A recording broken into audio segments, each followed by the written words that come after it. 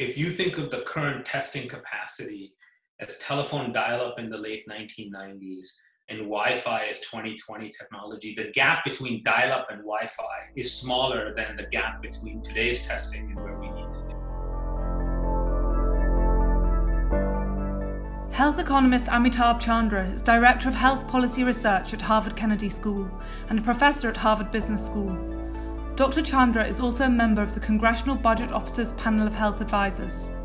Now, in conversation with Zoya Soroy and Judd Olanoff, he discusses the global challenge of getting masks, tests, and a vaccine to the people who need them.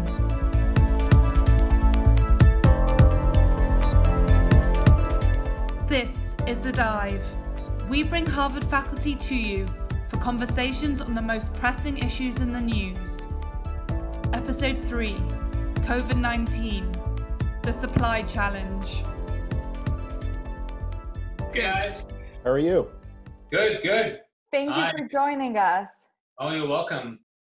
Let's start by acknowledging that we're now in the most critical 2 weeks in the United States in the fight against this pandemic. As we speak, hospitals are facing dire shortage of equipment to protect their own healthcare workers, and there are reports of doctors dying due to this shortage. How can this happen in 2020 in a wealthy country like the United States?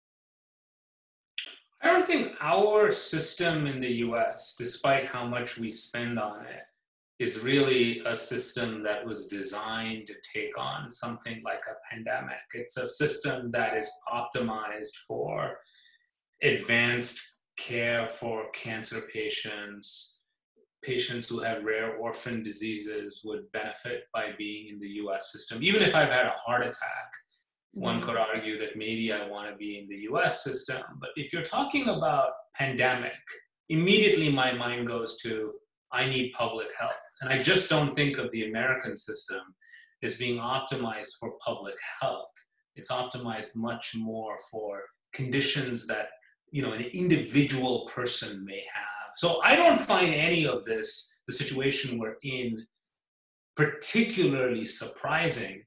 I think what we should be more surprised by is not the fact that we're struggling in the US, but that we're struggling in these other systems whose whole claim was, we're actually very good at doing the public health. They're not actually totally optimized to do the cancer or the rare gene therapy. Their whole point was, we're government-sponsored healthcare, so what we're good at is managing things like pandemics, and we've seen very little evidence of that.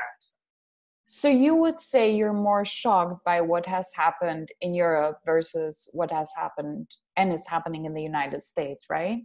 Yeah, just to be clear, I'm not defending the American situation. I'm saying our abysmal performance was to be expected.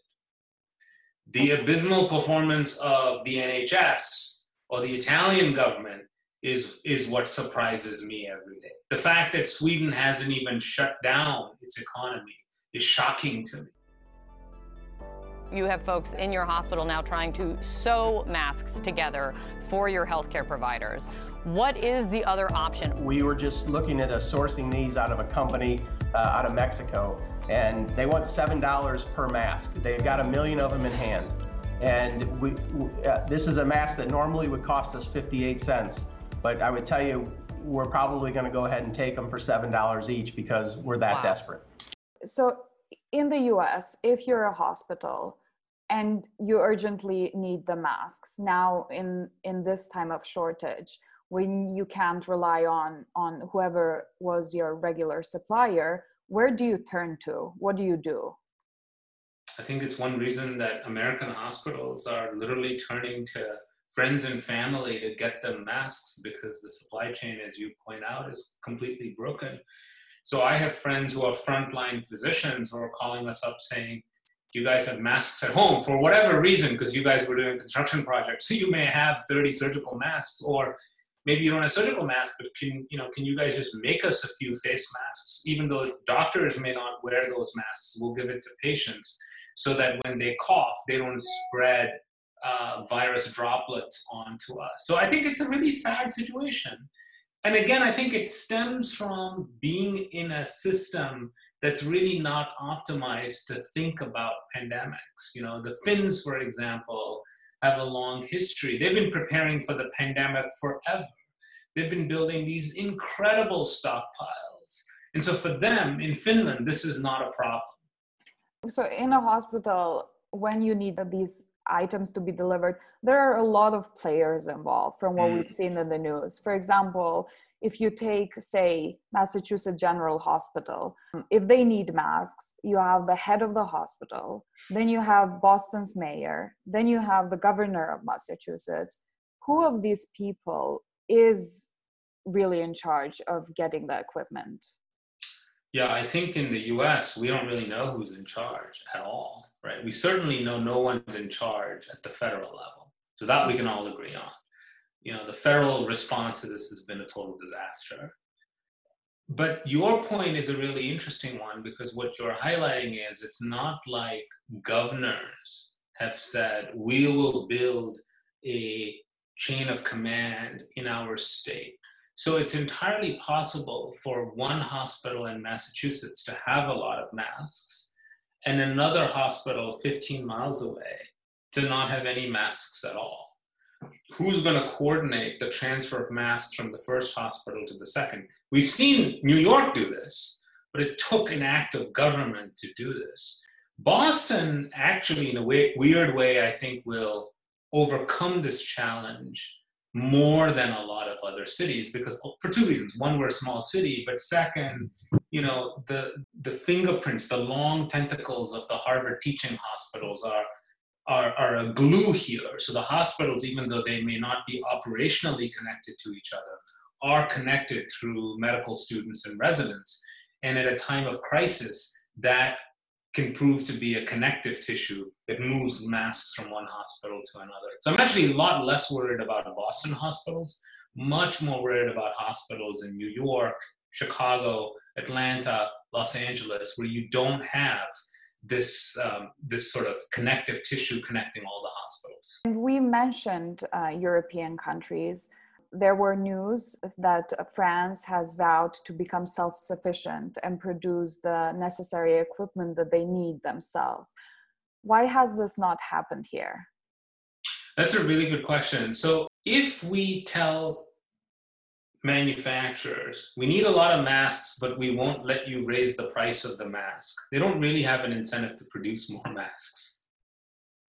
We'd like them to, but the reality is they have no incentive to really increase production unless we're willing to pay them more. Now, if we're not willing to pay them more, and we need masks, and we believe that their production capacity is really constrained, then we should nationalize the production of masks and invoke the public health crisis that we're in to justify the nationalization of mask production. So normally we're not in the business as a country of stealing your intellectual property and saying, you know, other people can do what you were doing. But this is not a normal situation we're in. This situation is the last time we saw the situation was 100 years ago, right? So we don't think this is exactly the kind of crisis situation where we need government to be thinking very hard about deploying the War Powers Act and things like that and nationalizing the production of the things that we desperately need. One of those things may be masks. Another one of those things may be ventilators. But whatever it is, I think we need to have a serious conversation about either we pay the companies more, or we nationalize it, or we don't pay the companies more, don't nationalize it, but deploy the Army Corps of Engineers to make the masks and make the ventilators. So that's the third option. Mm-hmm. Right, so that's three options. We did none of the three. Which option is more likely to take place? In the US? Yes. In the US, I think a lot of the manufacturers are private, so they will spool up capacity. And so, you know, I think already the mask shortage problem is less today on April the 6th than it was on, say, March the 26th. So just in that 10, 11-day period, I'm not saying that the problem has gone away, but the problem is a lot smaller. The problem is a lot smaller for two reasons. One is that existing manufacturers have started to ramp up their production of masks.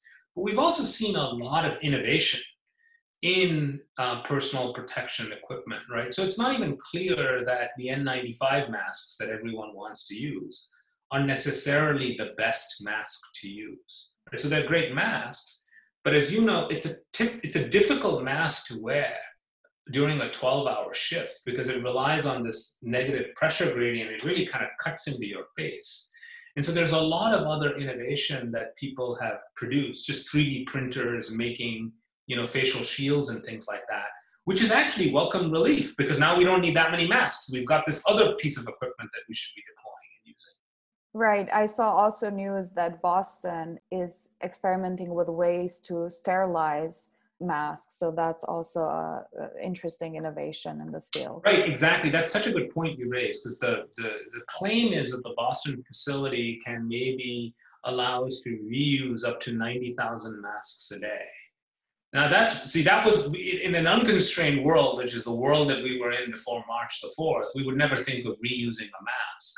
But in a constrained world, if we can disinfect or sanitize a mask, why would we not use it? Because that's a lot easier to do. So I think you're highlighting this point that it's not just that we need more masks.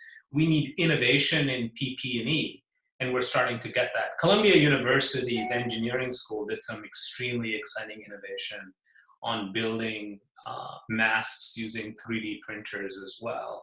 And that was, stuff that didn't exist 3 weeks ago. As the number of cases grows, there's a new warning tonight. The U.S. does not have enough coronavirus test kits to meet the current demand. Dr. Anthony Fauci, head of the National Institute of Allergy and Infectious Diseases at the National Institutes of Health, told a congressional committee yesterday that the testing system in the U.S. is, quote, failing. The only way to know who has the virus and to trace and contain the virus is to test people. Testing is also the only way to know a real mortality rate because without it, you don't know the real number of cases. What are the main reasons the US was not able to produce and distribute nearly enough test kits at the beginning of the outbreak? I think it was an unfortunate reason. It's not, I think there's a variety of reasons, but at its core, the reason was an unfortunate one. The CDC, the Centers for Disease Control, did such a good job of building tests during the SARS epidemic, which was, when was SARS? Like November of 2002 or something like that. That we said, if another epidemic like this were to hit, we'll need tests. We'll put you in charge of building those tests because you guys did such a good job. So when this pandemic hit, we thought the CDC would have all these tests ready. They did, but they didn't work. And now when you have got no capacity for alternative tests, and the one thing that we bet on doesn't work, it takes a while for the system to sort of spool up and start working again. And I think that system started to spool up. The FDA approved a bunch of new tests, but it didn't approve them using its regular approval pathways. It approved them using its emergency authorization pathways, which are authorization pathways where we don't really know what we're getting. So we approve this new test, but it's not approved using all the data that we would want. So we don't really know if it's a good test. The test could have a lot of false negatives. A test with a lot of false negatives would be a test that essentially says Amitabh doesn't have the virus. He's fine. He can return to work, but that was a false negative. So I actually had the virus. So we're seeing some of that. So again, it became sort of a complicated story, but at its heart, it had to do with government regulation and failure. Not being nimble enough to keep up with the current situation. I mean, the private market was able to keep up, but the private market is not able to regulate itself. And the FDA, under the incredible, conditions we're in, is not able to ask all these manufacturers to show it the data. And what can explain the CDC doing such a great job in SARS, like you said, being prepared and developing the test, distributing the test? I mean, the CDC is still the CDC. Like, what explains the difference between then and now in terms of test production and distribution?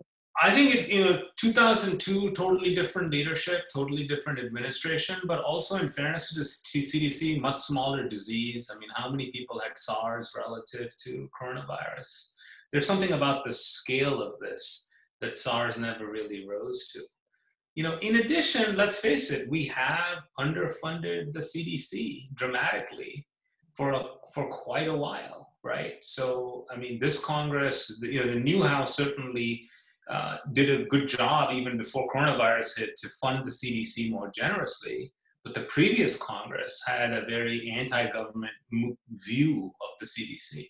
So some of it is funding, some of it is leadership, and some of it is just that this is a completely different virus. So in some counterfactual world, I don't know if in 2002, if SARS was as big as coronavirus, if the tests would have been, if we'd had adequate tests.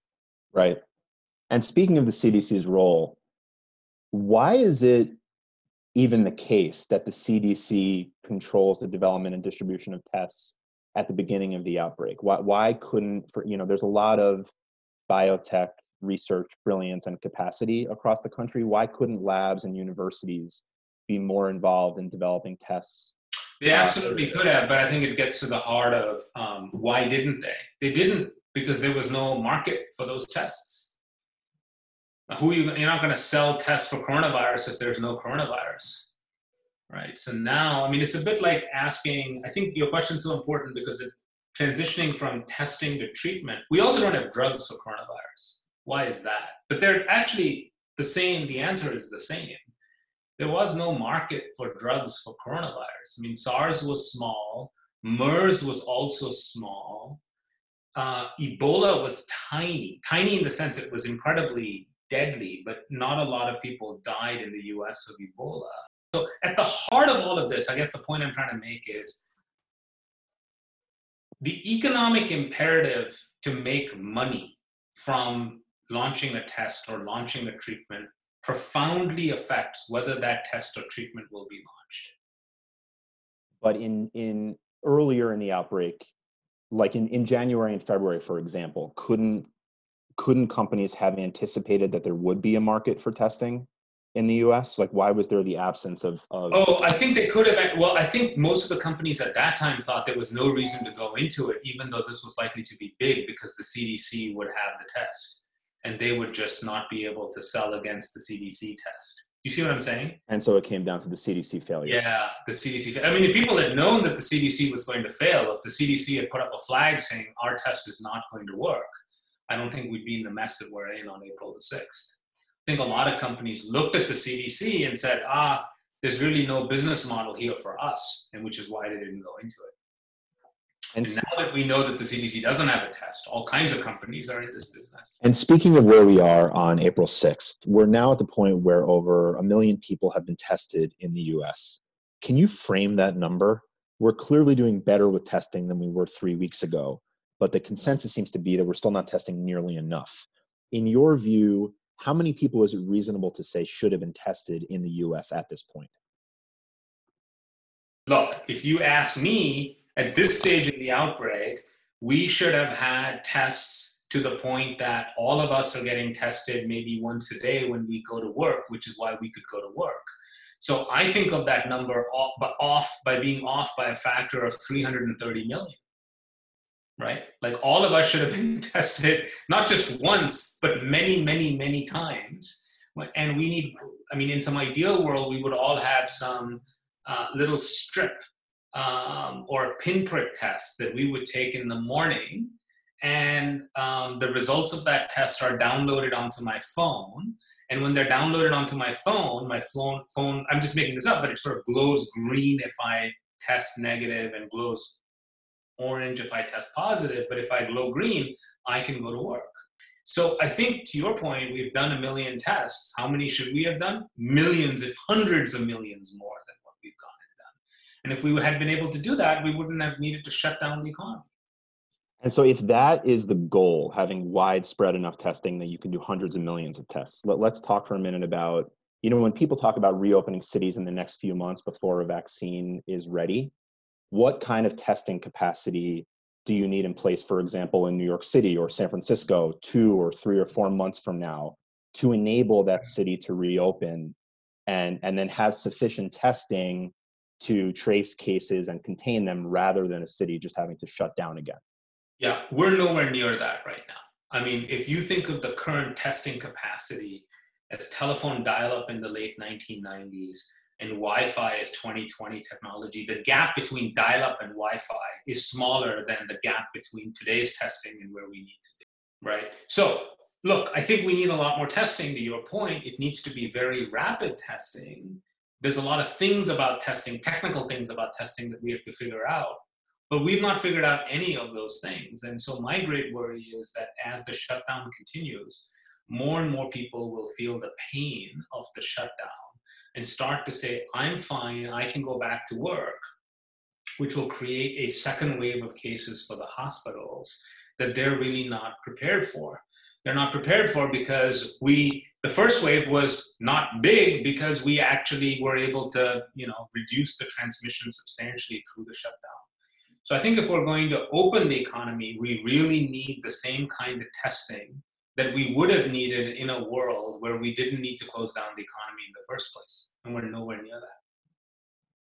So in light of that, do you think that cities will be able to reopen to some degree in the next 3 to 6 months? They'll all be able to open if there are dramatic improvements in testing, right? I mean, I think you're saying it exactly right. Dramatic improvements in testing don't just mean that we get a test that can give me an accurate answer in 5 minutes. It also means creating an infrastructure for that testing. If people have to go to the hospital to get tested, say that device exists and it does the test in 5 minutes, but I have to go to the hospital to get the test, it's going to create massive transmission of the virus in a hospital setting, which we just cannot afford. So even if this novel test is developed, we need to figure out how to deploy it in an open air environment like a parking lot, where a bunch of us can kind of drive up in a car, get tested. If we're tested, we get tagged as being virus negative, and we can go on to work. The goal is for individuals to be able to drive up and be swabbed without having to leave your car. Stores like Target, Walmart, Walgreens, and CVS plan to make room in their parking lots for the tests. Speaking of these drive-through and rapid testing centers that have opened up, so some of these, it seems like, have the capacity to test something like 1,000 people per day. Yeah. I'm curious, what is the bottleneck for a testing center like that? Is it supplies? Is the number of kits that are available? Is it just the logistics of getting people through the facility? In other words, why is the capacity of a drive-through testing center 1,000 rather than much more than that? Yeah, I think a lot of it has to do with the fact that a lot of the drive-through centers are still, kind of getting a sample from deep up your nasal passage and then sending it to a centralized lab. And that process takes a lot of time, which is why they're limited to 1,000, which is why we can't really open the economy. You can't open the economy with 1,000 people. If you're an American and you get very sick a couple of months from now and you suspect that you have coronavirus and you want to get tested, do you anticipate that person a few months from now will be able to get a test and it would be free? Yeah, I do. So I'm definitely count me, while being very pessimistic about our current situation, extremely optimistic about the future situation.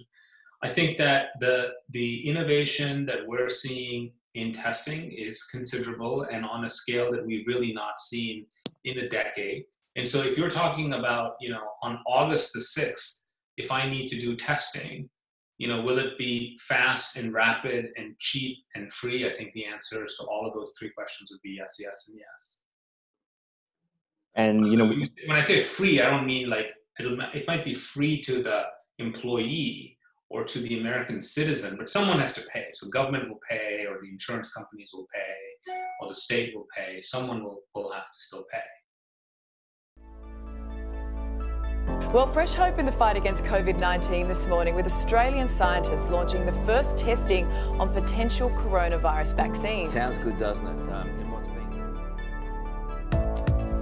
there are actually several companies that are in this kind of arms race to get a vaccine. Moderna is in clinical trials already. Inovio slated to start clinical trials next month. A German company, CureVac, also researching a vaccine. Tell me about Johnson & Johnson. So everybody's talking about this race to the vaccine, and we've seen news that there are trials underway in different parts of the world. What does this race look like? How many players are involved, and who are the key players? Yeah, I think there's a number of players, but they're all the usual suspects in the vaccine business, right? Most companies left the vaccine business many years ago because there's not a lot of money to be made on vaccines. A lot of the demand for vaccines comes from some of the poorest countries in the world who have absolutely no ability to pay. That's going to decimate demand completely, right? Right, but I would assume that in this case, with this pandemic, things are a bit different. Yeah. Oh, absolutely. It's different, which is why a whole bunch of companies have gotten into the vaccine business. I'm not surprised that there wasn't a vaccine for coronavirus, but I would be surprised if there is no vaccine for coronavirus a year from now. Right, and so if a vaccine gets discovered tomorrow, when would be the earliest possible before that vaccine can be actually used on curing somebody or on, Yeah, it really depends on the principle of the vaccine. So I think even if the vaccine were approved, what you're getting at is there could be some major delays in manufacturing the vaccine. Vaccine manufacturing is extremely expensive. And, they all work on the same principle. I mean, if you have a vaccine, you're essentially presenting a part of the virus or all of the virus to the human immune system in the form of an injection at a very low dose. The body comes across that partial or full pathogen at a low dose and produces antibodies. But the vaccine, to make the vaccine, I still have to produce a part of the virus. I have to grow the virus partially or completely. So that's a very laborious process. Right. And I think you're right to say, even if you get the vaccine approved, it might take a while to build it. So I think this goes back to our conversation on masks and ventilators. You could absolutely say to the pharmaceutical company that develops the first successful vaccine that we, society, will buy the rights for that vaccine from you and then make the vaccine on our own, because no given company may have the manufacturing ability to make that vaccine for the world. I mean, 6.5 billion people need the vaccine, with the exception of the people who've already had coronavirus, right? So let's say that like a year from now, 1 billion people have had coronavirus, or 2 billion people have had coronavirus. We'll still need the vaccine for 4.5 billion people. I do not believe that there is a pharmaceutical company that can make 4.5 vials of their vaccine in a 3-week period. I don't think that that's a thing that we know how to do.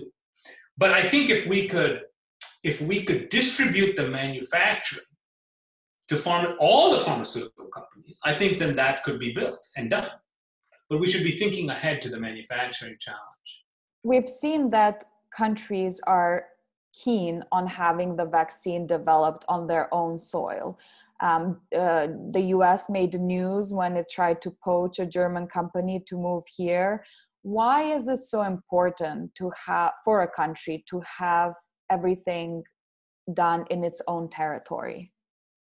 Yeah, I think this is just a form of nationalism, It's just yet another side of nationalism. I mean, I just want a vaccine for the world, and I don't care if it comes out of Cambridge, Massachusetts, or Shanghai, or Tel Aviv. I think the world needs a vaccine, and I don't think we should be poaching people, and I don't think we should be making a big, flag ceremony out of this. So if the vaccine gets developed in Germany instead of the United States, would it be able to get to the US market in the same time as if it was developed in the United States in the first place? No, because I would argue that the US market is so much bigger than the German market that even if it got manufactured and developed in Germany, the manufacturer would have a strong incentive to sell it to the American market. So I'm not at all worried. I guess that's why I'm not worried about where it comes from. Right. So in the end of the day, this is just a marketing stint to say our company has developed the vaccine? Yeah, it's like, I think the same reason, it's sort of like it's just flag waving. And, we understand flag waving, but like, that's just nationalism. Science doesn't care about whether the virus doesn't know if I have a Palestinian passport or an Israeli passport. And so I feel very much that what the world needs is a vaccine. And then what the world needs is a manufacturing strategy for the world, not for our own. And maybe each country figures it out for its own self, the manufacturing strategy. But that would be a good thing for countries to figure out. They should figure that out now, before the vaccine arrives. Right. And in the end, after manufacturing, after everything is done, do you think the pricing is going to be similar to that of tests, that the government or insurance companies are going to pay for it? Sure, they should pay for it. I think it's a public health vaccine, so they should pay for it, because we have a long history of knowing that markets are not good at managing situations where there's externalities. And so here, there's a strong incentive for everyone to be vaccinated, not just for the people who can afford it to be vaccinated. Everyone benefits from not having coronavirus, because if some people have coronavirus, it's sort of like the whole economy needs to be shut down. And I think because of that externality, this is the task of subsidizing it for everybody, that governments should take on. So I don't think the problem is really going to be the US market and how the US market pays for the vaccine. I worry a lot more about a poor country like Bangladesh or Pakistan or Sri Lanka or India or Afghanistan, right? How do we get the vaccine to the citizens of those countries? Right. Because as we travel to those countries, fully vaccinated, but still carrying the virus, we will give those people the virus. So I think if we're a decent people, we should figure out how to pay for the vaccine in those countries whose governments may not have the resources to pay for the vaccine for their citizens. And lastly, at least for my part, what is the number one lesson that governments should learn from this crisis? The number one lesson is, I think, don't try to do everything yourself. Right? And I think that's a simple lesson, but it means you're going to have to collaborate. You're going to have to collaborate not only with other governments, the Chinese, the British, the Germans, but you're also going to have to collaborate with the private sector. You're also going to have to collaborate with regulators. You're going to have to, so I think, and I just think, this thinking that like there's one agency in Atlanta called the CDC that will get it all right, has all the wrong lessons in it. And this is not a criticism of the CDC at all. It's just it's a criticism of thinking that there is one tent that can figure out the answer to an incredibly complicated question. Right. Dr. Chandra, thank you so much for making time to join us and for sharing your expertise today. We really appreciate it. Oh, absolutely. I hope that was helpful.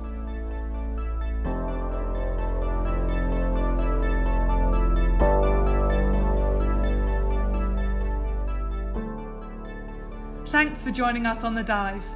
This episode was produced by Paloma Strelitz, Soya Saroy, and Judd Olanoff. If you found this discussion informative, please share on social media and follow us on Instagram, Facebook, and Twitter. We're busy working to produce more stories on global issues that matter to you. We're always happy to receive suggestions. Just write to us at ideas@thedive.media.